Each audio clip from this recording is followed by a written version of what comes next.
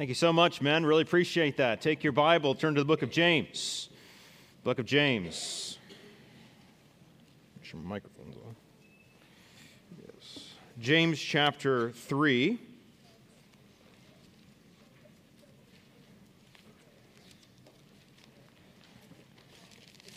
It's also good to see the Siglins here today, Ralph and Lynn. And they were longtime members here.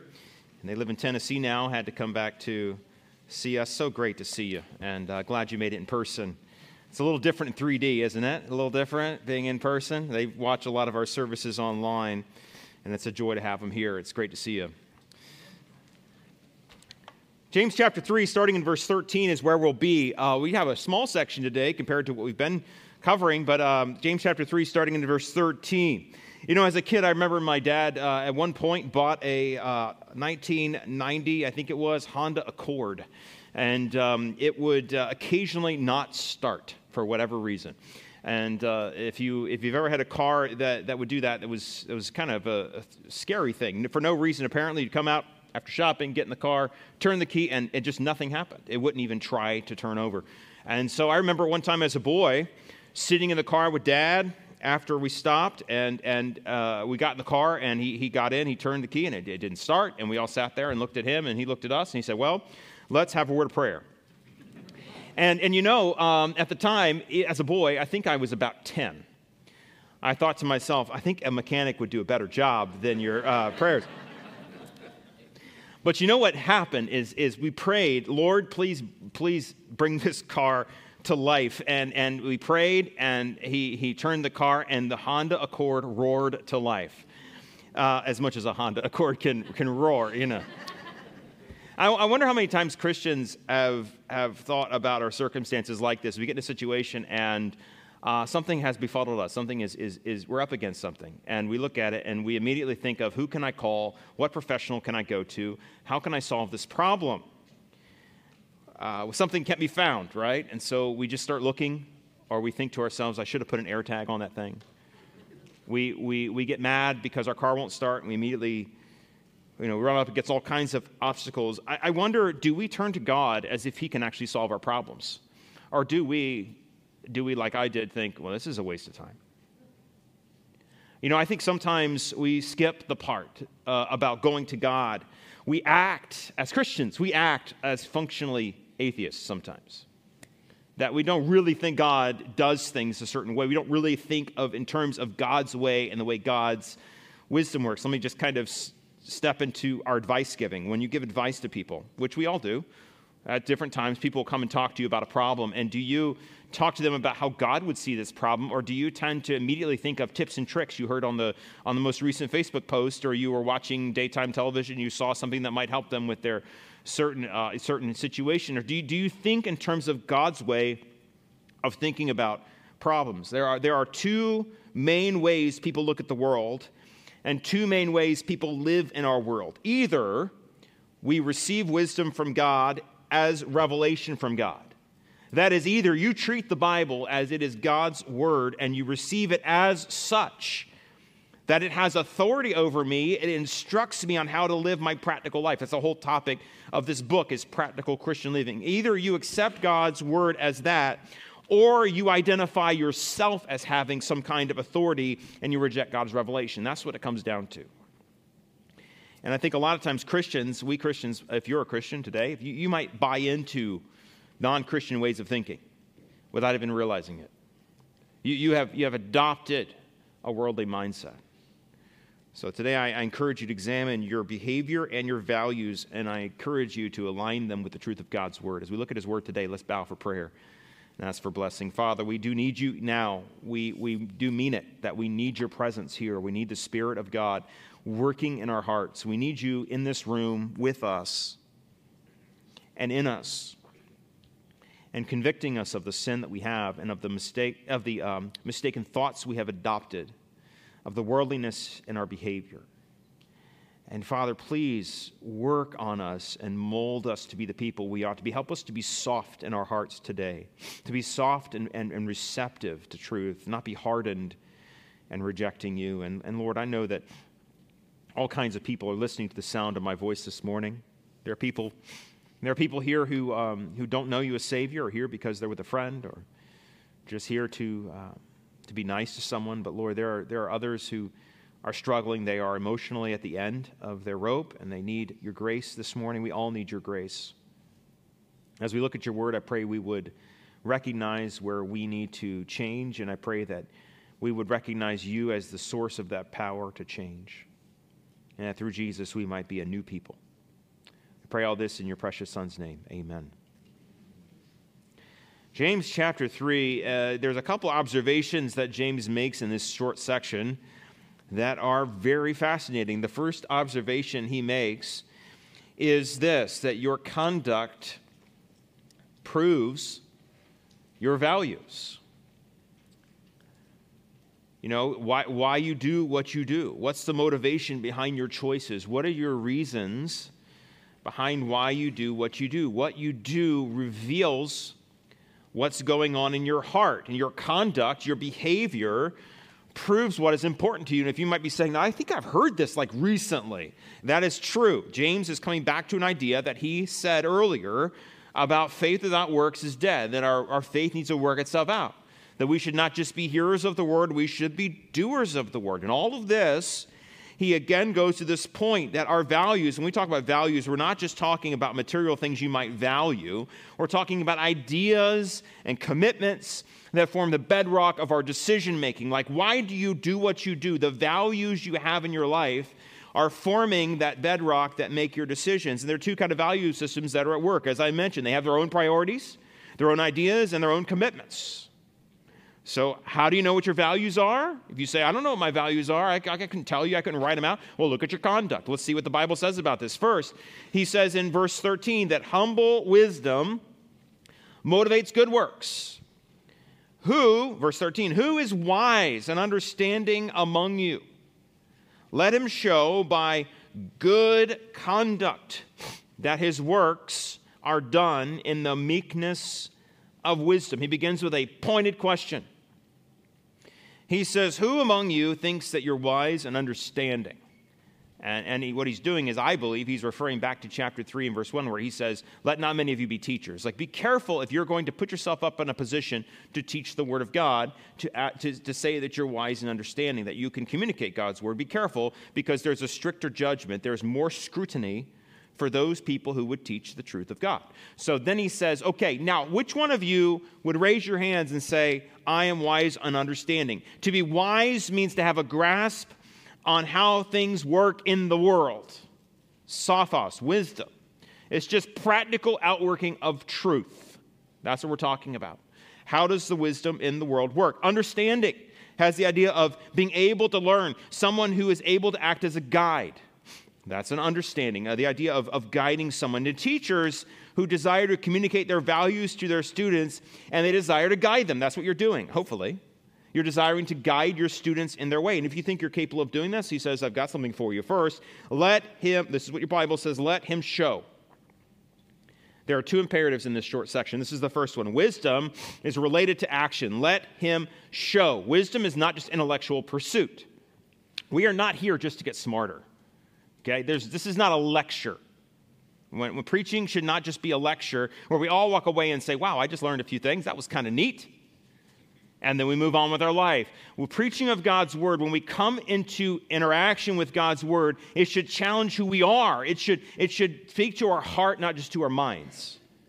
And he's saying here that you should show your wisdom related to action. Show your fruits of your thinking. How do you know your wisdom is the right kind of wisdom? Well, the question is, where does it lead? And he says here that his works are done in the meekness of wisdom. This is what he must show. Humble wisdom motivates good works. Believers are able to demonstrate their choices, their works, their decisions, demonstrate they're done according to God's word. And this is so important because we do a lot of things that are just because we've always done them that way.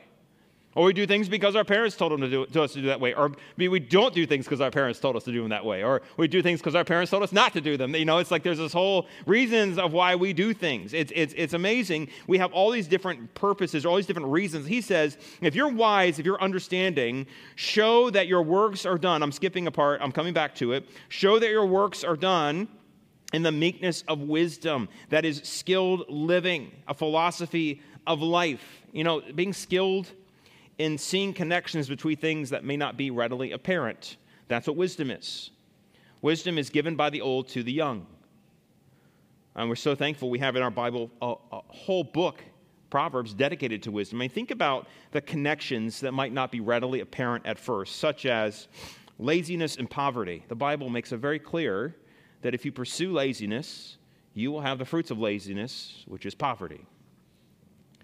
And the Bible also makes it clear that immorality is connected with unhappiness, which is fascinating because that's not readily apparent. You look at the people around you, and if you're a teenager, I remember I was telling this to one of our young people recently, that when I was younger, I really struggled with some of these things. I'd say, I know what the Bible says. Like, I know it's true. I just don't know if I believe it. Like, I know that it says immorality will lead to unhappiness. But when you look at my friends who are being immoral, they look like they're having a great time. See, wisdom can point out the connections and say, no. Sin brings death. And appearances aren't always reality.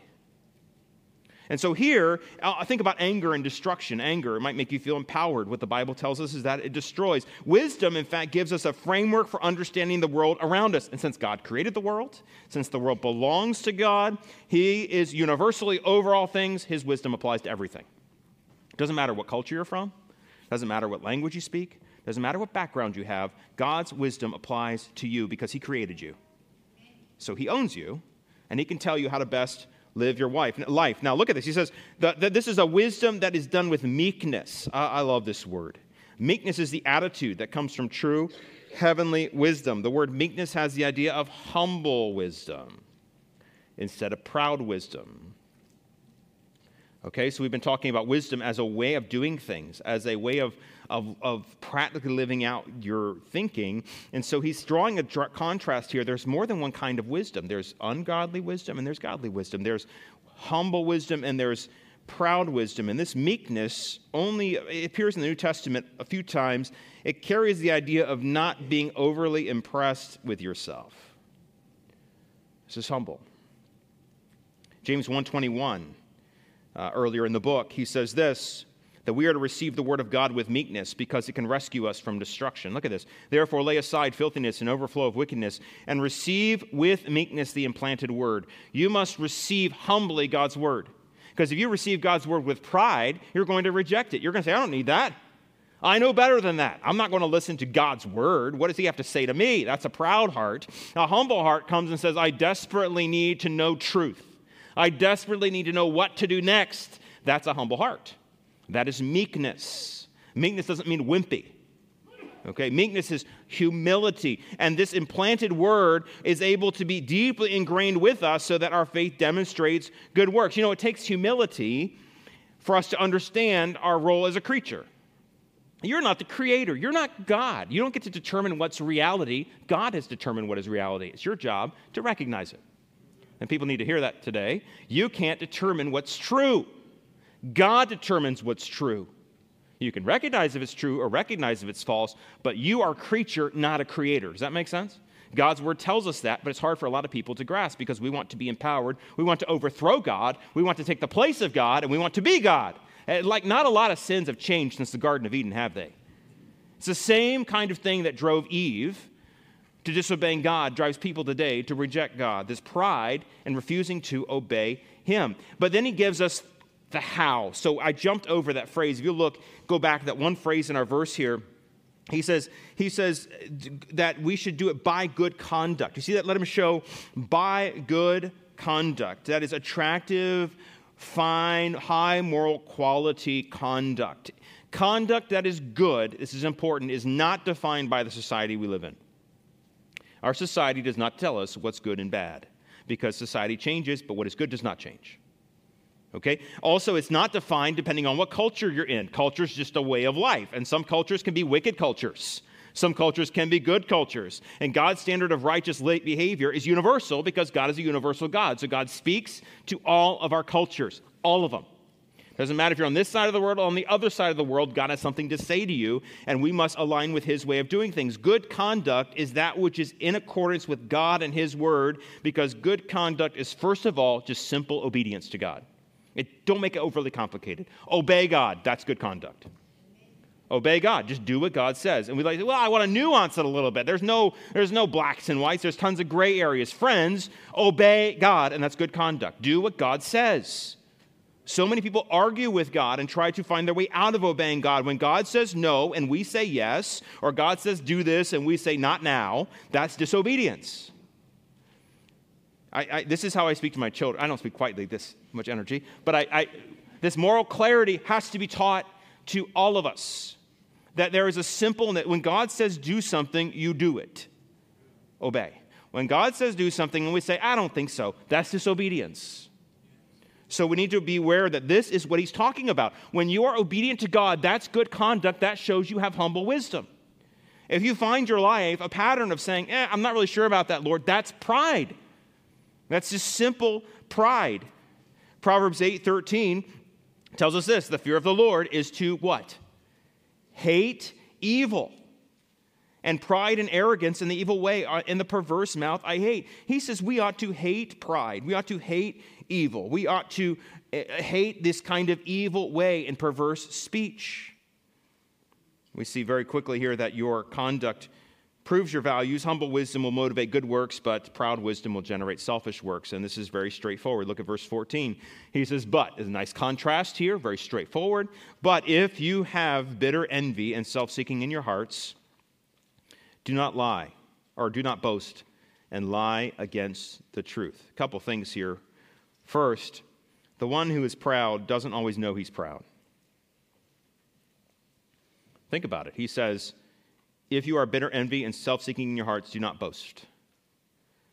That he points to the outworking of proud wisdom to show that wisdom like this is not the kind of wisdom we want. Bitter envy and self-seeking in your heart, that's pride. And so he points to the fruit of pride, bitter envy. Envy is looking at others and desiring the good that they have. It's refusing, as Romans 12:15 says, it's refusing to rejoice with those who rejoice and weep with those who weep.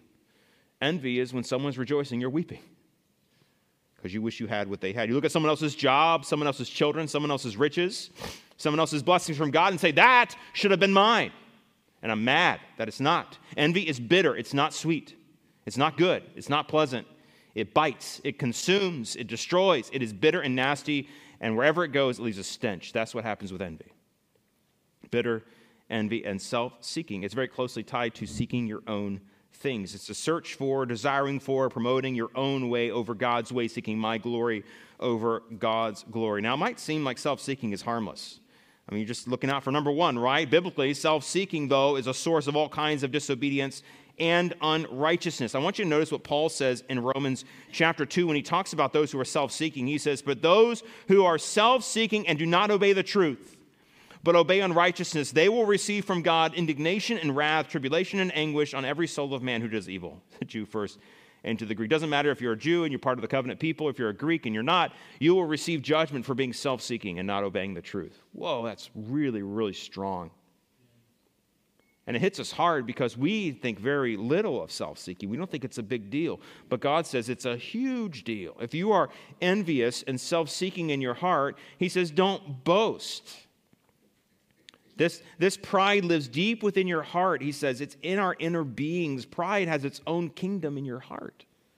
It's established that. You might not even see it initially, but it works itself out in how we act. Then he corrects their thinking with the truth. Notice he says, do not boast. Do not boast. This is almost like an exclusive Christian word. It means to be exulting over someone. It's about having an enemy in your mind that you conquer, and you stand over them and you thump your chest and you boast and you brag. That's what boasting is. He says, don't do that. It's self-promoting. Don't exalt yourself. It's foolish. It's not based on God's truth. And secondly, he says, don't lie against the truth. He says, if you are boasting like this, you're ignoring God's wisdom. You're embracing man's wisdom. And you're denying God's reality, you're embracing your own reality. And so people today, rather than seeing the truth and believing the truth, sometimes rebel against the truth. I don't want to know. In fact, if you talk to people and say, if Christianity was true, would you believe it? If we could, sometimes people will still say, no, I don't want to believe it. because they're not interested in truth. They're interested in rebellion. As we close this first point, I want to ask you a couple questions. If you don't know what your values look like, would you just look at your habits? Look at your conduct. If your philosophy of living doesn't promote righteous living, you have the wrong philosophy. If your philosophy of living excuses bad conduct by claiming it's cultural and should not be confronted with the Bible, you've embraced worldly wisdom. If you say it's just part of how I grew up, then you've embraced worldly wisdom.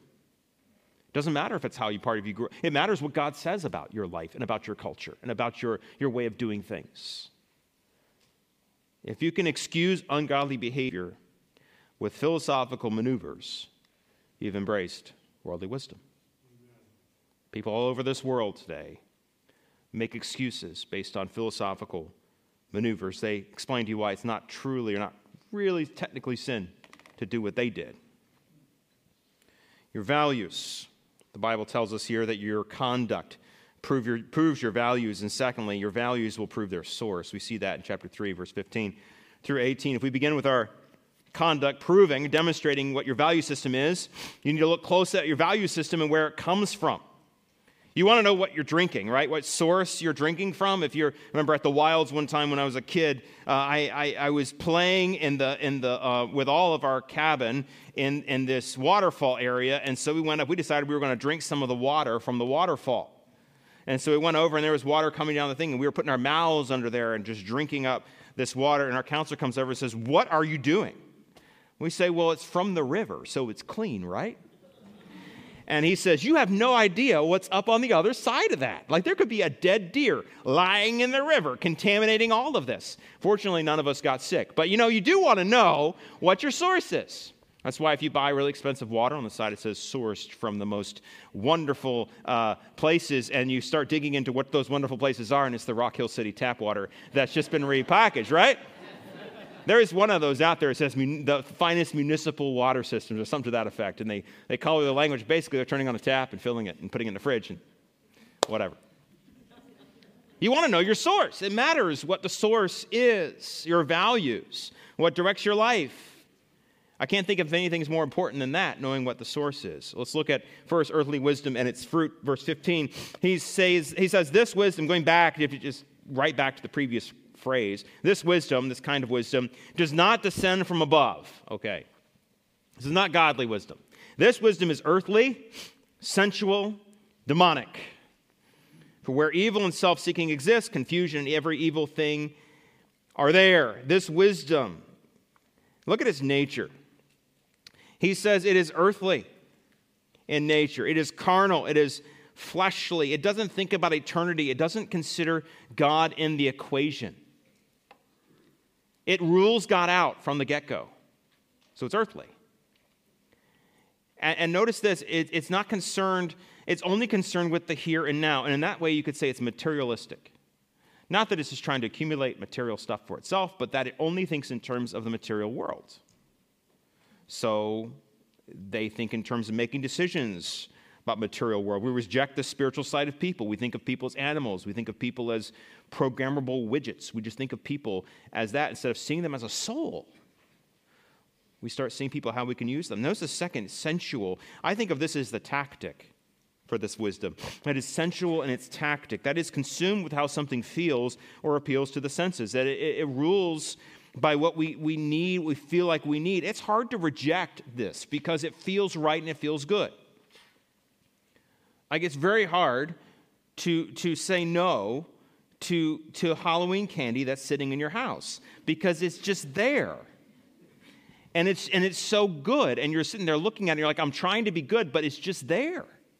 How do you say no to that? Well, you hide it. You put it somewhere where you don't know where it is, or you have your spouse hide it, right? That's what you do. I haven't tried that yet. I got to try that. Maybe that would help. But you think about it, it's hard to say no to that which smells good, that which looks good, that which tastes good. Sensual wisdom tells us that something can't possibly be wrong if it feels as good. Sensual wisdom obviously involves sexual sin, but also involves sins of gluttony, sins of escape that involve pills or other drugs, sins of drink and drunkenness. This is sensual wisdom. It says, just do it's so nice. It tastes so good. It feels so good. Of course it's okay. By nature, it appeals to our senses. It sounds good. It looks good. Like Satan in the garden, sensual things are often deceptive in nature. They appear to be harmless. But underneath the bait is the hook.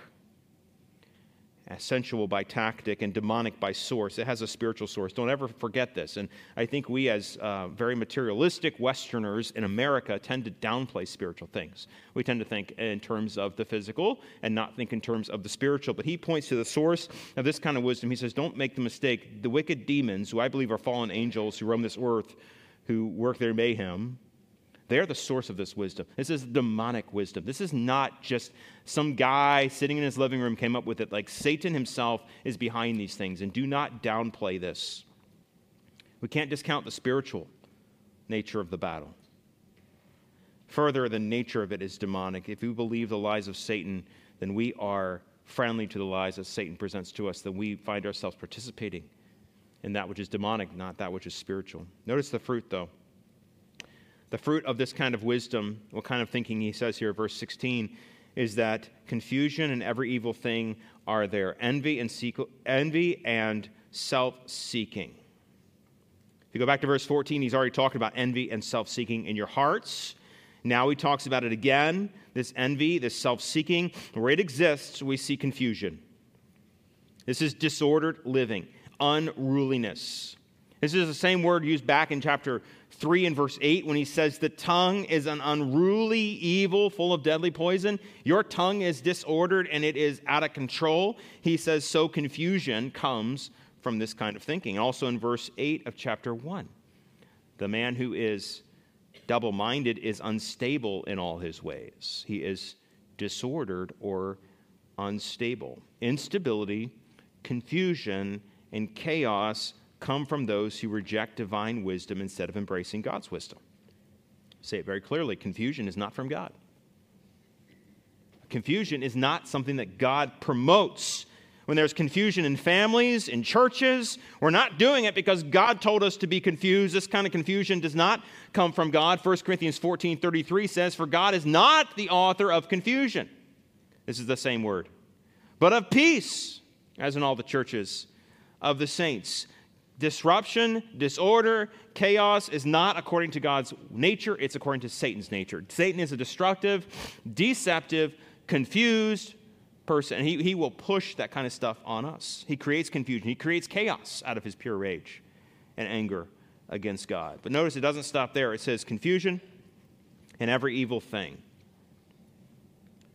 If you buy into worldly philosophy in due time, every evil thing stems from this. In fact, the word pragma here, thing, is the word pragma. We get our word pragmatic, just the idea that it works out. Everything that works out that is evil comes from this kind of demonic philosophy. Earthly wisdom is base. It is crass. This word evil has the idea not necessarily of wickedness in the same way that Satan is wicked, has the idea of that which is crass and impolite and crude. You want to know where crude things come from? It comes from earthly wisdom. Crass jesting. We see very clearly here the earthly wisdom and its fruit, but we also see revealed wisdom and its fruit. Look at verse 17. It says, the wisdom that is from above is first pure, then peaceable, gentle, willing to yield, full of mercy and good fruits, without partiality, without hypocrisy. Now the fruit of righteousness is sown in peace by those who make peace. Let's look at true wisdom's source. It's from above. It's revealed truth. It's from God. It's given by God. And I want to pause here for just a moment because there's a tendency for us to see wisdom that is from above and think to ourselves, oh yeah, the wisdom that's kind of like out there that I can't have access to. It's like God's wisdom that's somewhere in the ether. Like it's up there in outer space or in the clouds. I don't know. It's this nebulous thing, hard to put my mind around. It's wisdom from above, but that's not what he's saying here. He's not saying it's hard to reach. In fact, he's making the opposite case. He says the wisdom comes from above. It is revealed to us by God. God has given us this wisdom in his word. In fact, the wisdom from above is sitting in your lap if you're holding a Bible. That is what he's talking about. He's talking about the revealed truth of God. And we see God's grace is shown that he did not just leave us to figure out truth on our own. Aren't you thankful for that? We don't have to just wander around and say, well, I hope it's true. I wonder what's true. Oh, I don't know what's happening. No, God came into human history and spoke truth to us through his word. We tend to think of these hard-to-reach things, but that's exactly the opposite of what he's saying. He's saying it's easy. It's right in front of you. This is wisdom from above. And isn't it true that's part of God's nature? Because James 1:17 tells us that every good gift and every perfect gift is from above and from the Father of lights, with whom there is no variation or shadow of turning. He gave us his good wisdom. True wisdom's where it comes from, its source, but let's look at also its character. True wisdom's nature and its character. Notice how true wisdom is described. First, it's from above. Then we see that it is pure. It's not defiled. And notice I left you a lot more space on the second one than I did on the first one, so you can write some of these notes in if you like. That it is holy and good. We ought to insist on God's word to be pure and not tainted with our own ideas. We ought to use biblical language, biblical thinking, biblical patterns of truth rather than rereading the Bible and our own ideas. People today will promote the idea there is nothing good in the world except what we say is good. That's absurd. God determines what's good. He's told us what is good. Secondly, peaceable. That means it promotes good relationships. If you walk around and every relationship you have is a wreck, then you are not abiding by this kind of good behavior, because wisdom from above is peaceable. That means it promotes that which is good in relationships. And just to be quite frank, there are some people, I've talked to people before, who complain to me. They'll come and say, wherever, everyone they talk to, every relationship they have, it's like there's constant chaos and constant disruption, and they don't have good relationships with anybody. And I've had this conversation. It doesn't go off very well, but I'll say something like, have you considered that possibly, maybe, long shot here, that you might be the problem? And that idea that we are responsible for our own relationships, friends. I mean, look in the mirror. Do you have good relationships with the people around you? Or are your relationships, are you throwing bombs everywhere? Wisdom from above is peaceable. It promotes good harmony and relationships. God knows how you're made. If we embrace right wisdom, order for the family, order for relationships, order for the church, it promotes biblical peace. God's peace is good and holy. How about this one? Gentle. That means reasonable. God's peace is not a bulldog. It's not rough. It's not unreasonable. Sometimes we think of God's ways as being harsh or unkind, but that's the opposite of truth. God's way of doing things has a gentle spirit to it. And I'll go so far as to say those even believers and pastors and preachers and teachers who speak the truth with harshness are not doing so in the spirit of Christ. Because we are to be reasonable and gentle with how we speak. Think about the way Jesus dealt with those who were underprivileged and downtrodden, the undesirables. He loved them, he cared for them, and showed kindness to them. He was gentle, he was kind, he was courteous, he was tolerant. And some people are just rude to be rude. And that is not the kind of behavior we ought to have. We ought to show gentleness in our wisdom. Also willing to yield. That means we're not stuck on our own ways. We are reasonable, compliant, we're obedient. This means we're willing to let God change our heart. We have, as I prayed this morning, have a soft heart. I'm willing to yield. If God says yield, I say yes, sir. I'm not so stuck on my ways. I said that on Wednesday night that, change is hard, isn't it? It's hard. It is hard to change. When you have a bad habit, when you're used to dealing with people in a certain way and you get results, and then God works in your life and he's like, actually, that's because you're being a really bad person. It's because you're embracing sinful attitudes. It's hard for us to actually take a look at ourselves in the mirror and say, yeah, I guess that's right. Lord, please forgive me and I repent. It's really hard. But friends, we are to be allowing God to mold our hearts. What if God's best for you was that you changed something that you really enjoyed but knew it wasn't best? Let me say it this way. What if your habits, your entertainment habits, the shows and movies you love, the music you listen to, what if that doesn't honor God? And the more you grow in Christ, the more you realize that this area of your life is holding you back in your spiritual growth because you keep getting stuck in carnality. Are you compliant with God? So that as he shows you this, like you won't fight back. You're not stubborn, but you're willing to yield. You say, yes, Lord, I yield that to you too. full of mercy, full of kindness and compassion and pity. You see others and you think about them, full of good works, the fruit of the Spirit are in full bloom in your life, love, joy, peace, etc. And then without partiality, that means that you're not someone who's tossed around. This word actually can mean two different things. Either as the idea of wavering, and some translations might even say without wavering. This idea of, like James chapter 1 says, a man who is foolish is tossed around with the sea, driven and tossed by the wind. Maybe that idea. The other way is that you are easily partial towards people, that you waver from one person to the next.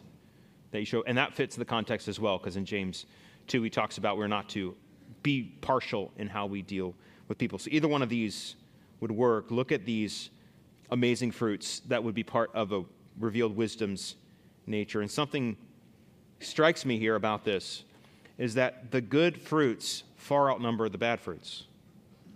Do you notice that on your sheet? Like, look at how many bad things there are and look how many good things there are. It doesn't take, and I'll say it this way, it doesn't take much imagination to be bad.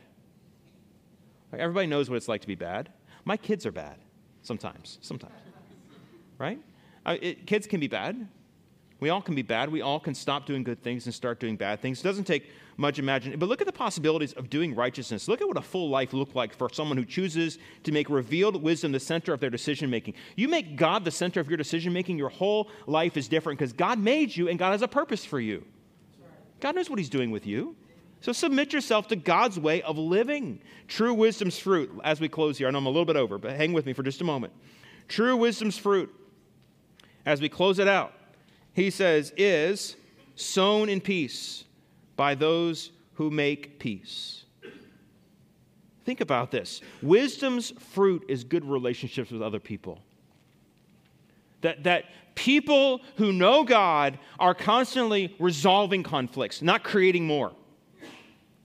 That you see opportunities to solve problems and love people towards reconciliation. We have a ministry of reconciliation to call people to be reconciled to God and be reconciled to each other. Think about the impact of this. When you're embracing heavenly wisdom, God calls for you to be a peacemaking person. Some of us would prefer to have a little mischief and cause trouble. We walk in and everybody's happy and it makes us mad. Can't stand it. There's got to be some action around here. We got to make somebody upset.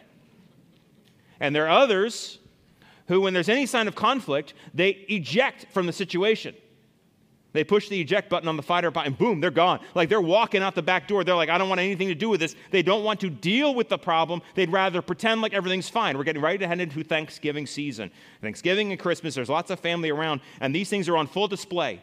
Right? You got people coming in who haven't seen each other in a long time. They sit down at the table, they start talking, and they start talking about stuff that makes the temperature go up. And somebody's going to be like, I can't handle this. They're going to walk out. Somebody's going to be like, oh yeah, let's talk about this right now. And they like push into it. As Christians, we ought to be people who push peace because we promote peace. I love the way he says it's sown in peace by those who make peace. There's the idea there that it takes time for it to grow, but we make it at the same time. The message title was simply, Which Wisdom? And I ask you bluntly, which wisdom will you embrace? Which wisdom will you embrace? God's grace enables us to live according to his revealed truth.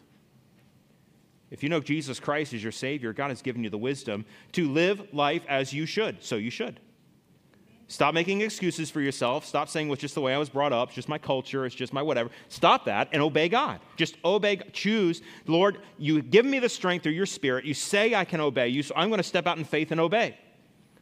I've been afraid to take a step forward because I don't think if I step forward, there's going to be anything there. But Lord, you said I would. You said you would be there for me, so I'm going to go. Would you be willing to have faith and trust God to obey him? Simple way of showing trust in God is obedience. God does not only care what you believe, he cares about how you live. He cares about the practical aspects of living. And your way of living should reflect the revealed truth of God's word. So today, as we examine our behavior and values, would you align them with God's truth by the grace of God? He made you. He knows who you are. He loves you. And he does this. He gives you his wisdom so you can live a full life in accordance with his truth. Would you bow in prayer as we close? Lord, we ask you to please work in our lives. Lord, there's so many little things about our life that we have embraced, worldly thinking, worldly wisdom, and we need right now to repent of those, to change our mind, to say, Lord, I'm going to put that aside. I'm going to choose to believe you. And I'm going to choose to embrace your plan for me. And this is hard for a lot of us, Lord, who are used to leaning on our own understanding. But Lord, may we embrace what you tell us in Proverbs 3. That as we do this, as we trust in you with all of our heart, you will make our paths straight. And Lord, I pray for the faith to be acted on today, that we would truly live out the faith that we have in our hearts. We say we believe you, Lord, but do we trust you? We say we believe you, but is it really true in our life? So, Father, as we spend a moment in quiet here, praying for these things and praying for our own hearts, make us compliant, willing to yield, and soft towards you, that we can see where we need to change. Friends, I'm going to give you a little bit of quiet time with God as the pianist plays. Deal with the Lord now in your seat.